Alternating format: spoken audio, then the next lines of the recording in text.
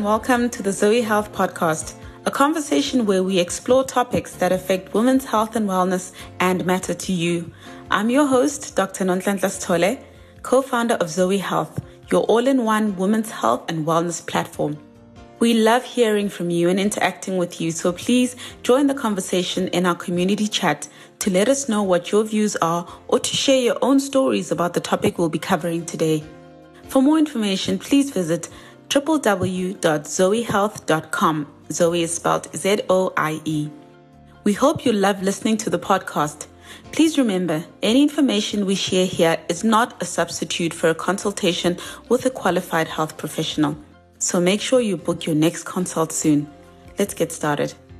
I am super excited about our topic today. We are talking cervical cancer, and cervical cancer is completely preventable if you go for screening in time and often enough. This is a cancer that can be prevented and therefore a cancer that can be eliminated in our lifetime. I have two amazing guests with me today, both powerhouses in their own rights, experts in their field, and I'm so grateful that they were able to join us today. The first of these is Dr. Nono Simela, who is a special advisor to the Director General at the World Health Organization. She is the Assistant Director General for Strategic Programmatic Priorities, Cervical Cancer Elimination, and she co-wrote the organization's global strategy to eliminate cervical cancer. And prior to this, she was the Assistant Director General for Family, Women, Children, and Adolescents. And she was the first Black female gynecologist to qualify in South Africa. So happy to have her here. My next guest is Dr. Qinisile Diale, affectionately known as Dr. Q to her patients. Dr. Q is a fertility specialist who runs her own practice called Family Matters Fertility Center. She did her fellowship at Steve Biko Academic Hospital and started her master's in reproductive medicine at the University of Pretoria, completing it and her certification in reproductive medicine and endocrinology through the Colleges of Medicine South Africa in 2019. My goodness, ladies, your qualifications, your expertise speak for themselves. I'm so excited to kick this conversation off with you today. Welcome. Thank you so much for joining us. So if we could get started, I'll start with you, Dr. Simela. If you could tell us, let's start at the beginning, what cervical cancer is and what causes it? How does it come about? Thank you very much to Zoe Health for providing this platform and for bringing a fellow panelist who's really powerful as well. And just for talking about something that for a very long time has been taboo as far as, women's issues are concerned. It's a very difficult disease when it's advanced, but it's really an interesting disease in that it starts as a sexually transmitted infection.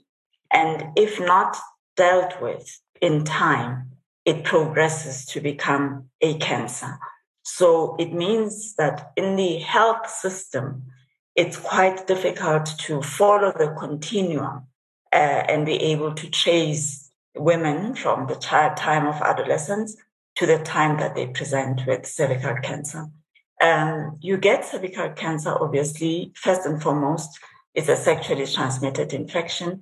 It's caused by what we call the human papilloma virus. And there are many types of human papilloma viruses that are out there, but not all of them are linked to cervical cancer. There are what we call high-risk types, particularly type 16 and 18, and a few others that lead to cervical cancer if the woman doesn't clear them. Usually, many women, almost everybody who's sexually active at some point will contract HPV infection. This is how common it is, but most women clear that from their own system through their own immune systems. And then those that are unfortunate to not be able to clear it and to be infected with the high-risk ones will slowly, over a period of sometimes 10 to 15 years, progress to get advanced cervical cancer, at which stage now you will be seeing the symptoms, you will be knowing that there is a problem. And that is also the real challenge with this cancer, is that the early stages are quite silent, and the symptoms are really symptoms that you could easily ignore. So that's basically the relationship between the infection with human papillomavirus and its advance to cervical cancer. It's probably the only cancer that's known to have that causal link. And for women, probably the only cancer in women that's both preventable and potentially curable if diagnosed early enough. So it's a challenge, but it also provides us unique opportunities to stop the large numbers of women dying as a result of cervical cancer. Yeah, absolutely. It's actually quite crazy because, it's the second most common cancer in women in South Africa, but also the leading cause of cancer-related deaths of women in South Africa. So, when you know that it's a cancer that's killing so many women in South Africa, all over the world, actually, and it's preventable and also treatable, it's quite amazing that, it's so high there in the stats. What do you think about that, Dr. Q? What would you say is the reason, a cancer that you can prevent for and also potentially treat is the number one leading cause of cancer-related deaths in South African women? Yes, it's a very worrisome statistic, really, because if you look, we lose close to 3,000 women every year, annually. 3,000 women die from cervical cancer in South Africa, and we're talking about 300,000 globally or internationally. So if such a cancer can take so many mothers and grandmothers and sisters, the question will be, why are people not aware, or why is something not being done? Now, I'll say there are many causal or related factors due to this. One of them can be patient-related factors. Patient-related factors will be patients presenting too late, patients knowing, as mentioned, that the early stages of the condition does not start off as gross cancer. There are stages. This is a disease that actually gives us a lot of opportunities to treat, because it starts off as a simple STI, which is human papilloma virus. You get infected and nothing is happening. You're absolutely asymptomatic for years, for that matter. Then only the cells start getting abnormal. And then, when we discuss pap smears, we'll say there's grade 1, grade 2, grade 3 abnormal cells. This also can be there for years, but there are no symptoms that women would mostly present with at the early stages. So women who do not go to check for cervical cancer or do pap smears, then do not know. So they are sitting for years with this infection, which then after a long infection and the changing of the cells, it's like a whole development, then it eventually leads to cancer. By the time women start having symptoms where they now start getting up and saying, look, I have bleeding after intercourse, or I just have this abnormal foul-smelling discharge, or pain during sexual intercourse, whatever it may be, any kind of abnormal bleeding, then it's a bit late, because then it means the cancer has developed, it has already altered the cells, and it's already chowing on the mouth of the cervix. So those are patient-related factors which lead us to the importance of screening when there is nothing, when there are no symptoms. Go check up when you feel fine. And then going to policy-related factors, which then involves our government in South Africa. If you notice, the statistics are actually quite high in low socioeconomic areas, people with a low socioeconomic status. And this is because they are relying on the government sector to provide medical care for them. If you have a 25-year-old going to a local clinic right now saying, I want a pap smear, she will be returned. If a 25-year-old is watching us now and learning about this, and she's scared. Maybe she's even had other STIs before. Maybe she's even HIV positive. And she goes to a local clinic because our policy actually offers a woman 3 pap smears in a lifetime, first at the age of 30.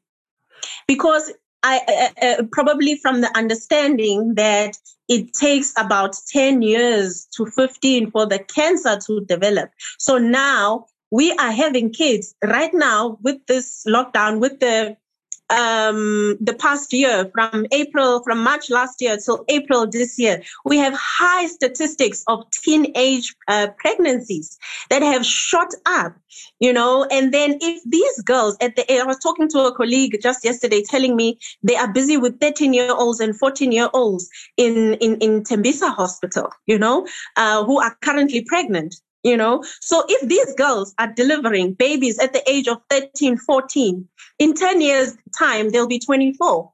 High risk that they contracted, and most of them do have HIV. High risk that they are probably having HPV already. By the age of 24, they probably would be at high risk of having cervical cancer. And if we're only going to start testing or screening for cervical cancer at the age of 30 for all low socioeconomic status individuals, then it's a bit too late. But patients with medical aid just rock up because they want discovery points and momentum points. They even want to do pap smears every year. Even when you tell them your HPV is negative, you can test after 3 to 5 years. They come the following year because I need my points. You understand? So they keep screening because the medical aids, then they are paying for such, and the medical aids are able to cover such costs. So then we catch these things very early. When we catch them, we treat before they get to cancerous stages. So those are policy or government-related factors, and others are really patient-related when they just present too late. Sure, that's quite tough when you rely on your public health system to help you, and you have that type of experience that you're describing there, Dr. Q. Dr. Simela, we can talk about the first line of defense when it comes to acquiring HPV. So how do you, first of all, prevent yourself from getting HPV? And let's also maybe link that to the age of when you should be getting vaccinated. Okay. Like we've said earlier, you only really get infected through sexual intercourse. So, if we go back to the basics, like we used to with HIV, what we advise parents, teachers, care providers of young girls is to encourage them to delay sexual debut. That's probably an old-fashioned message, but it's still a safe message. So the later you start, the better, because the vaccine that is available, called the HPV vaccine, there are a few different ones made by different manufacturers, is the one tool that can prevent young girls from acquiring high-risk HPV. So that is the tool that is available. But sadly, in the same way as you see what's happening with the COVID pandemic, is that it's not easily available for low-income and even middle-income countries like South Africa, because you actually have almost like a monopoly in that there's only been 2 companies in the last 20 years that have produced this vaccine and are selling it at an incredibly high price for developed nations, but you don't get it easily in low-income countries. So that's the first line of defense, is get your girls vaccinated before sexual debut, if you know. I mean, our rates of teenage pregnancy in South Africa show us that even by the age of 11, girls are already engaged in sexual intercourse. So if you know the trends in your country, you must go as low as possible. There are countries where they're already vaccinating 9-year-olds, 10-year-olds, judging only from the cultural issues, where you have child marriage, for instance. You know that these communities are already engaged in sexual intercourse. So we advise that you get young girls to be vaccinated.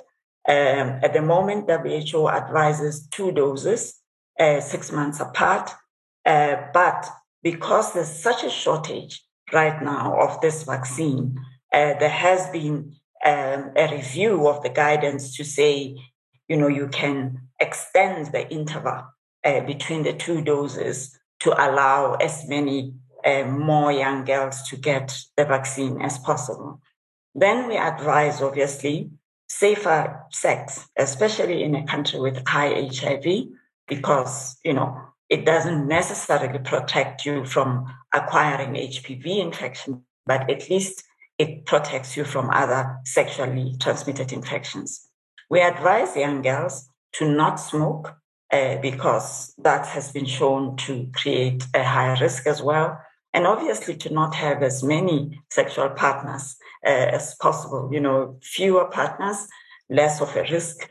But, it's not always easy in this day and age. So your first line of defense, I would say, is an HPV vaccine. Get the HPV vaccine out. We've had access to that in South Africa, but it stopped, I think, because of the costs. So we've got to find a way to get those vaccines into the country again and vaccinate as many of the young girls in school as possible to make sure that we can have a generation of young girls who will not ever worry about having cervical cancer. So that's the first line of defense. Yes, so I suppose that's exactly why it's a cancer that you can eliminate, because you vaccinate all the girls, the young girls as they grow, and the ones who are coming after them, got a better chance of actually having no cervical cancer because all the young women and the young girls of the world are vaccinated. Mm-hmm. So Dr. Q, if I'm a young woman and I'm listening to us here and say, okay, I haven't heard about cervical cancer, I haven't heard about HPV, I have already started having sex, does that disqualify me from getting the vaccine? No, it does not disqualify you. The vaccine is available from ages of 9, and the one that has the 4 types of HPV variants that are protected, or HPV types, then you can take it all the way to the ages of 45. So as long as you have not yet contracted that type of HPV, you can still get the vaccine. So the vaccine is preventative.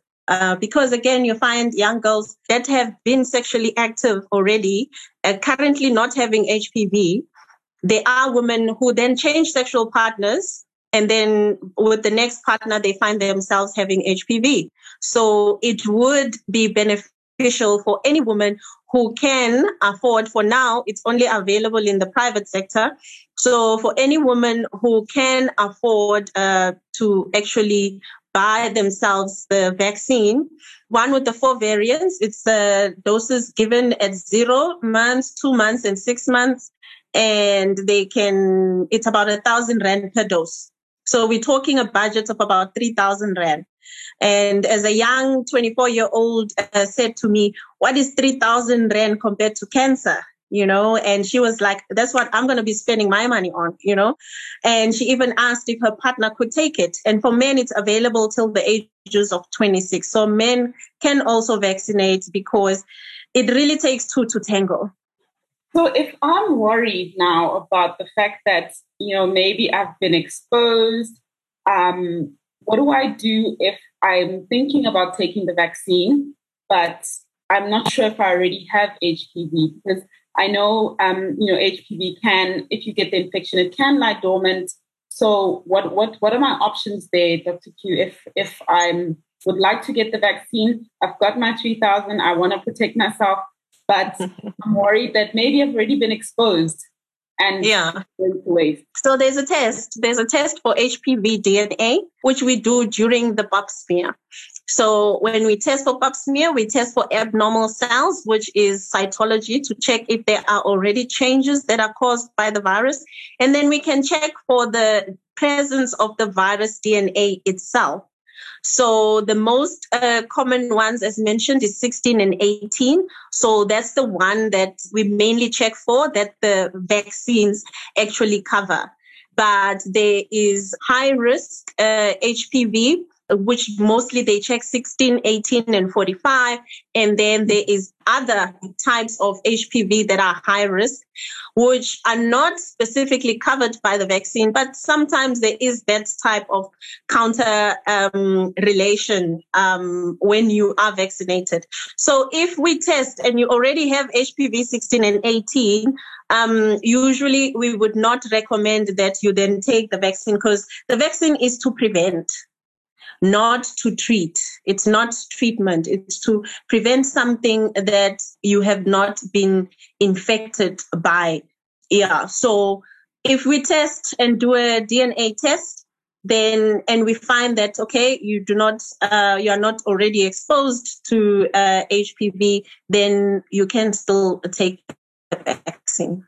Okay, so what I'm understanding from you is that when you're doing a cervical cancer screening for HPV, you have the pap smear, and then you have the DNA test. So Dr. Simela, please talk us through not only the process of what happens when you go for a pap smear, but the difference between the cells that you look for, the cytology, as Dr. Q mentioned, and then the testing for the DNA. What are the differences there? And maybe also talk us through the process of what happens at a pap smear if there's anyone who has never had one. Okay. I also just want to, before I talk about the process of having a pap smear, just to add also that although, today's talk and the WHO's focus with this global strategy for the elimination of cervical cancer is focused on young women and girls, we know that the HPV vaccine does benefit boys as well, because it does work against warts. You can also get vulval and anal cancer from HPV infection. So, we've been challenged about why we are excluding young boys. And the basic answer is that because of the shortage, and that our focus is on cervical cancer. But where there is a surplus, we encourage that boys get the vaccine as well. So the process of getting a pap smear, I think it's probably one of the barriers that women have mentioned, because as I said, it's not always comfortable. Women traditionally would not want to be examined in that way. I mean, it's easy when you're pregnant, you know, why is it that you're going to be examined by your doctor and things like that. But when you've got a vaginal discharge, you're not sure, it's not comfortable. So you would then, obviously we should take a history. We should find out what else is going on. We should find out if you are using contraceptive and, all the things that come with looking after a young woman holistically. And then, the examination itself involves, you have to lie down on the couch for an examination. We often start with a pap smear because we don't want to disturb the lie of the cells, as Dr. Q was explaining earlier. So you put in the speculum and then you will wipe or, use the right tool to sort of swipe. We want to get to the transformation zone, so you don't really want to go on the outer side of the cervix. We want to go in there where the changes happen. And then you do the wiping with the tool. It's usually, it's almost like a little stick. Some are made in soft wood. Others are just made almost like the current test kits that we're using for COVID. And in fact, it's a good opportunity. The platforms that we're using to test for COVID can be used. And then with the pap smear, obviously, you can either do liquid-based cytology, or you can put it on a smear, and then it goes off to be tested. And that very same specimen, as Dr. Q mentioned, can then be tested on a molecular platform to look at whether or not you've got the high-risk HPV. So for me, having started so long in this profession, I find that the more women talk about it, the more, sexual health is becoming less taboo, the more people are comfortable with coming for the test. But what's interesting, Dr. Sitole, what I want to mention is that there's also the possibility of self-sampling, we call it, where women don't have to come into the clinic. And if you're comfortable and you know what you're doing, you can just squat at home and you use the very same diagnostic tool, which is like a little swab at the end, and you can just go inside the cervix and take a sample yourself, put it in the right tool and send it off. So we've been doing these kinds of pilots across the world, primarily in sub-Saharan Africa, to deal with this issue of taboos, women not wanting to come in, women not having the resources to come into the clinics to see the uptake. And I'm happy to report that the research shows that the quality of that self-sampled test is the same, so you don't do any less by doing it yourself as a woman as compared to a test done by a qualified service provider. So we want to move closer and closer to making this kind of examination simpler for women so that you take control of your own well-being. And as long as you know, this is my time now to go for the test, and if you're comfortable, you just do it yourself. You send it off to the doctor who sends it off to the lab, or maybe you are able to send it to the lab yourself, and there's a system to get your results back. That's where we want to go. So we encourage women to come back because that's also a gap, lost to follow up. And that's also an issue in South Africa, is that there are so many pap smears, the results of which come back, but the women don't come back to get their results so that they know what needs to be done. So we really need to simplify the whole process in the public sector, that women can come in. We are aiming through the strategy that we have released in WHO to have a single visit, screen, test, treat. And that would be the best, where the woman comes in. We are promoting the use of the HPV DNA because it's the sharpest, most accurate tool. And if it's positive, we say immediately, let's look inside to see if you already have a lesion. And if we can see something, we immediately remove it with the tools that we have at disposal, so that we truncate that time frame between waiting for my result and then the smear result goes somewhere else and things like that. So we're working on that, and I hope that things will improve in the public sector in our country. Thank you. Okay, thank you, Dr. Simela. Dr. Q, so what I'm understanding from what you're saying and what Dr. Simela is saying is that if I do a pap smear and my cells look normal, I'm not in the clear yet, right? Because I could still have HPV, but maybe it hasn't developed to a point where my cells could be affected. So how often should I be coming to have a look and test? And which of the tests should I be doing? Should we be co-testing? Or which of those is the better one for your particular age group, maybe life stage? Is there? Can you comment on that? Okay, so the gold standard, maybe, if I can put it that way, would be actually to focus on HPV DNA testing. Because then if we know that you have the HPV DNA, we can also know if it's the high risk or the non-high risk type or what's going on, and then we can treat from there.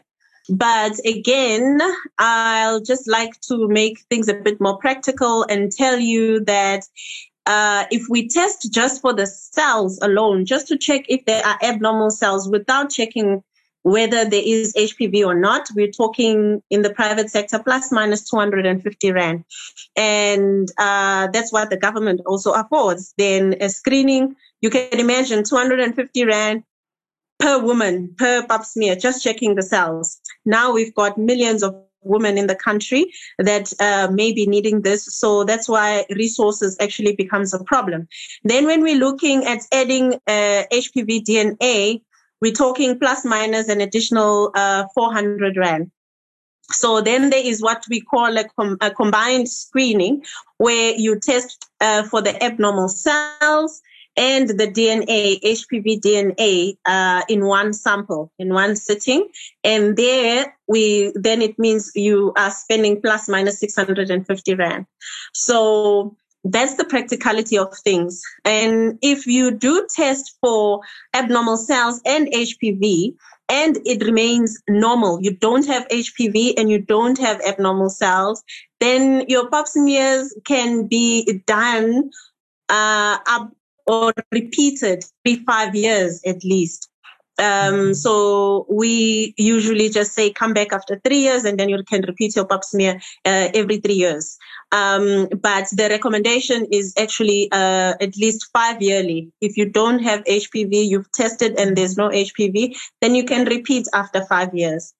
Then for women who are HIV positive, because this virus makes it, and then getting HPV makes it a high risk for women to contract HPV and also to quickly convert to or develop into cervical cancer, then the recommendation is that they do their pap smears annually. Every year, if a woman is HIV positive, it's recommended that she doesn't miss a pap smear because things could be missed. And this is if she's testing for just the cytology or the abnormal cells without doing HPV.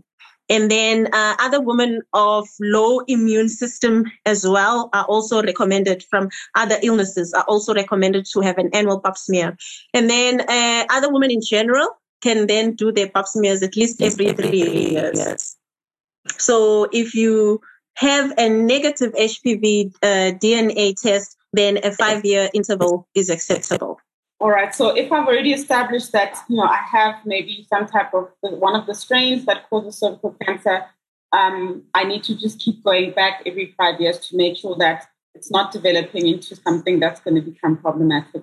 So if you already have an that now is an abnormality. If you already know that there is HPV infection, then our recommendation is that at least once a year, go and check that the cells have not become abnormal. So if you have a low immune system, if you're HIV positive, if you've had a previous abnormal pap smear, be it cells or HPV DNA positive or anything that was detected in your pap smear, then you need to go annually to check. Depending also on the type of abnormal cells, if we find that you've got maybe a level 1 abnormality or an unreliable, then we even say come back after 4 to 6 months instead of waiting the whole year. But if it's just that you have a certain type of high-risk HPV, then we say at least come annually so that we check and detect the changes early. So there are women whom you find they probably have HPV 16, but the cells are normal. They come back the following year, they've got HPV 16, and the cells are also have started now to become abnormal. Then or any other type of high-risk HPV, then you find that the cells have become abnormal. Then we go on to put them under the microscope and check for the abnormal cells, and we are able to remove the abnormal cells before they get into develop into cancer. So now you're talking about removing the cells. So Dr. Simela, I've now tested positive. I've gone for my pap smear, done the cytology, and my cells are looking a little bit abnormal.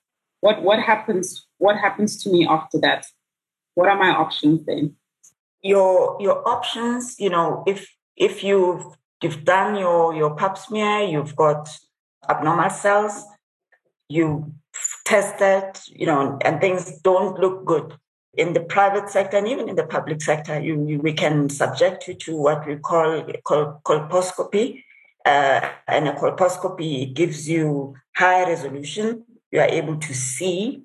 And with that examination, you are able then to remove, as Dr. Q said, any abnormal cells that are found there.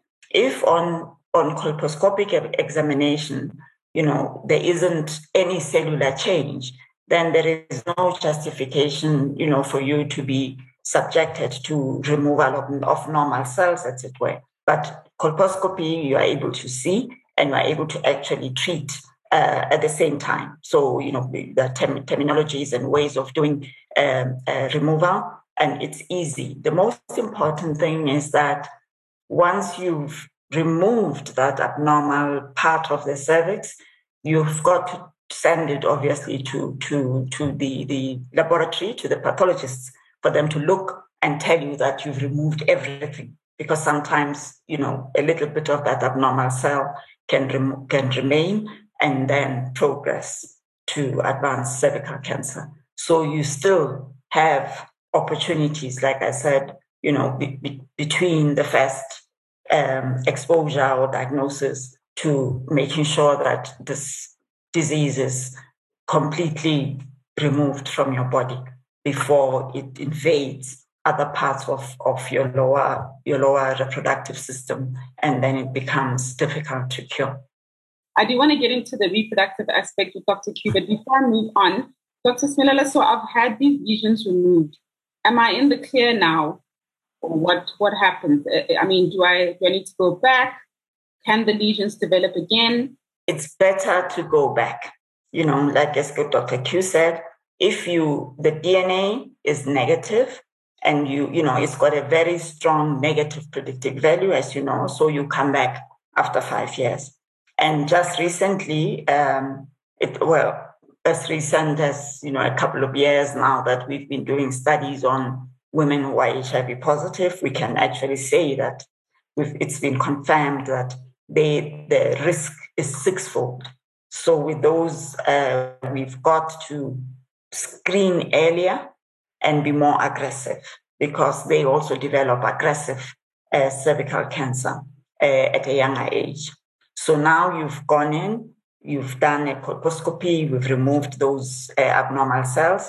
It's much safer to come back every 3 years, or if you're worried, every year, because something abnormal has been found. And, it's very easy sometimes for these cells to come back. There are women that are unlucky, and I've known a few that have had actually part of their whole cervix removed.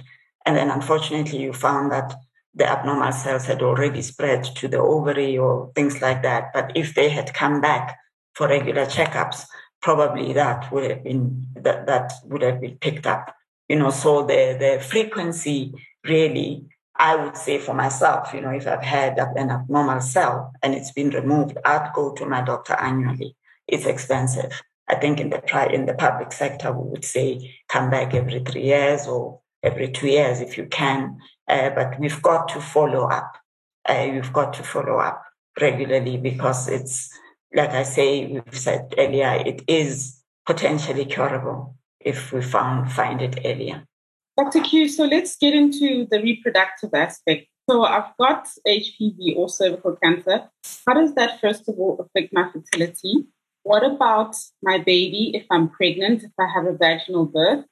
And also the third point of that, if I have been vaccinated as a young woman, does that offer my baby any protection? Those antibodies that get passed on from the mother to the child, maybe in breast milk or in utero, the baby's still growing in the womb? Okay, so when you do have HPV, it's very important to note that HPV is a sexually transmitted infection. So these infections actually have cousins and friends and neighbors and all of that. So they usually don't go alone. So it's very important to check, because then most women, you find that there's HPV and HIV together, or hepatitis B virus and these other ones. So the mere fact that one does have HPV then may put one at a risk of possibly having had already other forms of STIs that they are not aware of. So if that is the case, where one has had other STIs, we can speak of chlamydia, there's gonorrhea and others, that then specifically those are the ones that affect the reproductive system. So it's mainly the cousins, not specifically HPV. HPV virus has an affinity for the cells of the cervix. And that's why it actually leads to cervical cancer. Then the cousins thereof, which are other STIs, then would go through the cervix. They go up into the lining of the womb and cause what we call cervicitis and endometritis, which is the infection or inflammation of the inside of the womb. It goes up to the fallopian tube, all these other STIs, and cause what we call salpingitis, which is inflammation of the fallopian tubes. And we know that the fallopian tubes are the factory where the baby is made. So that's why fertility then gets affected.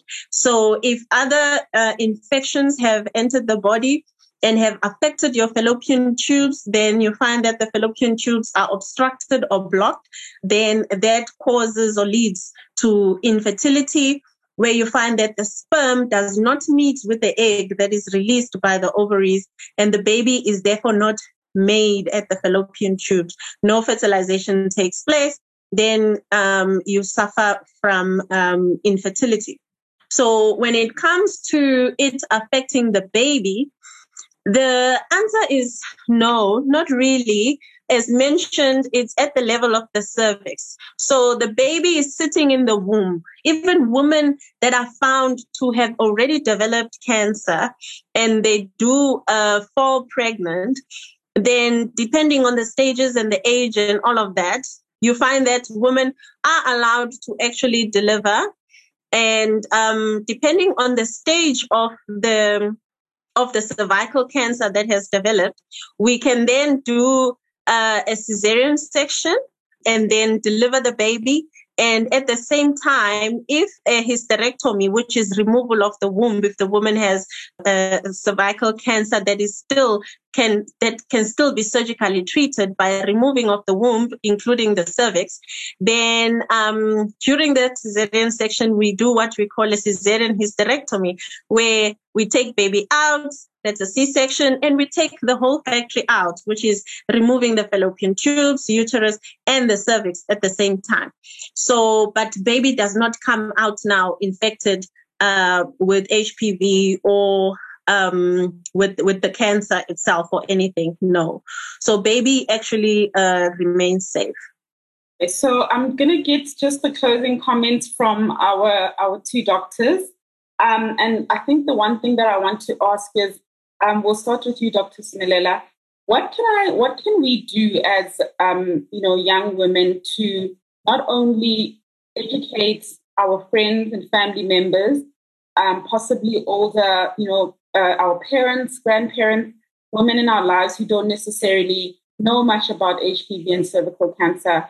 How do we protect one another, educate one another, and also then with the policy issues that Dr. Q spoke about, the shortage in the HPV vaccine?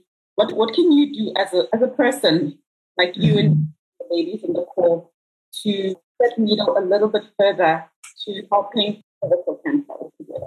No, there's a lot of things that we can do. I believe each and every one of us can use our social capital in many ways. I mean, you have started this platform. It's a great platform for women to talk about these issues. I think the most important thing for me is also to simplify and demystify the issues around sexuality for women. And I'm excited to see your generation doing that. In my time, you would never have this kind of conversation with an older adult, or, we pretend these things don't happen. So I would, from a policy perspective, insist that teachers teach comprehensive sexuality education. So that's the first thing. And it's happening in South Africa, but it's sometimes not clear.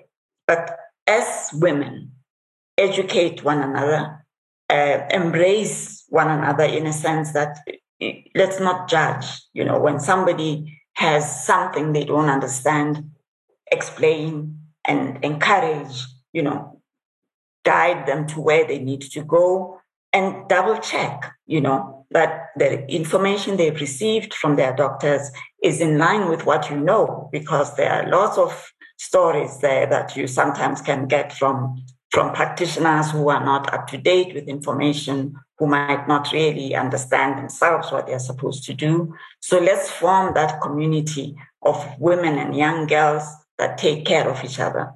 Your daughters, let them be the advocates as well. Teach them. I often feel that adult women, we engage in these activities, sexual intercourse, but we want to pretend that this doesn't exist. So we don't want to talk to our children about it. There is nothing that is, for me, so devastating as seeing a young girl in your family, being exposed to all these things, and you're all quiet. You're not doing anything about it because, well, we can't talk about it. So let's make this a routine conversation. Talk to your friends, talk to your colleagues, let them educate their daughters, be a group of advocates. As women with so much social capital, I think be advocates and challenge governments to provide these services that are women-centered, that are people-centered, and, working with the institutions that we work with. We are now starting a big movement driven by women who have survived cervical cancer to challenge the developed countries to provide the vaccine at a cost that African countries can afford. So let's take it to the private sector. Why must it be 1,000 rands? Why? When a large percentage of your population is poor. I know that people will say, well, government promised this, but you can bring some value, or we can co-partner, if we vaccinate one in the public sector, you vaccinate another one in the private sector for free or something like that, So there's a lot of things that we can do. And first and foremost, I think it's information. But information, turn it to education and communication and embrace each other and make sure you all come to the same level of understanding of these issues. So that's, I think, is a very a powerful way of getting all of us well looked after. If you've got a sister and a friend and a community of women who you feel safe to talk to about these issues, let's expand those cycles of care. Thank you. Yes, thank you so much, Nhlanhla, for having such a wonderful platform. And I really hope and pray that it can reach the millions of women out there. And again, thank you, Dr. Simela, for sharing your knowledge, all the impartation that has been shared today. And to all my women, we all know that prevention is actually better than cure. So we don't have to wait until we have symptoms. That is as far as cervical cancer is concerned. By the time we have symptoms, it's, a bit late.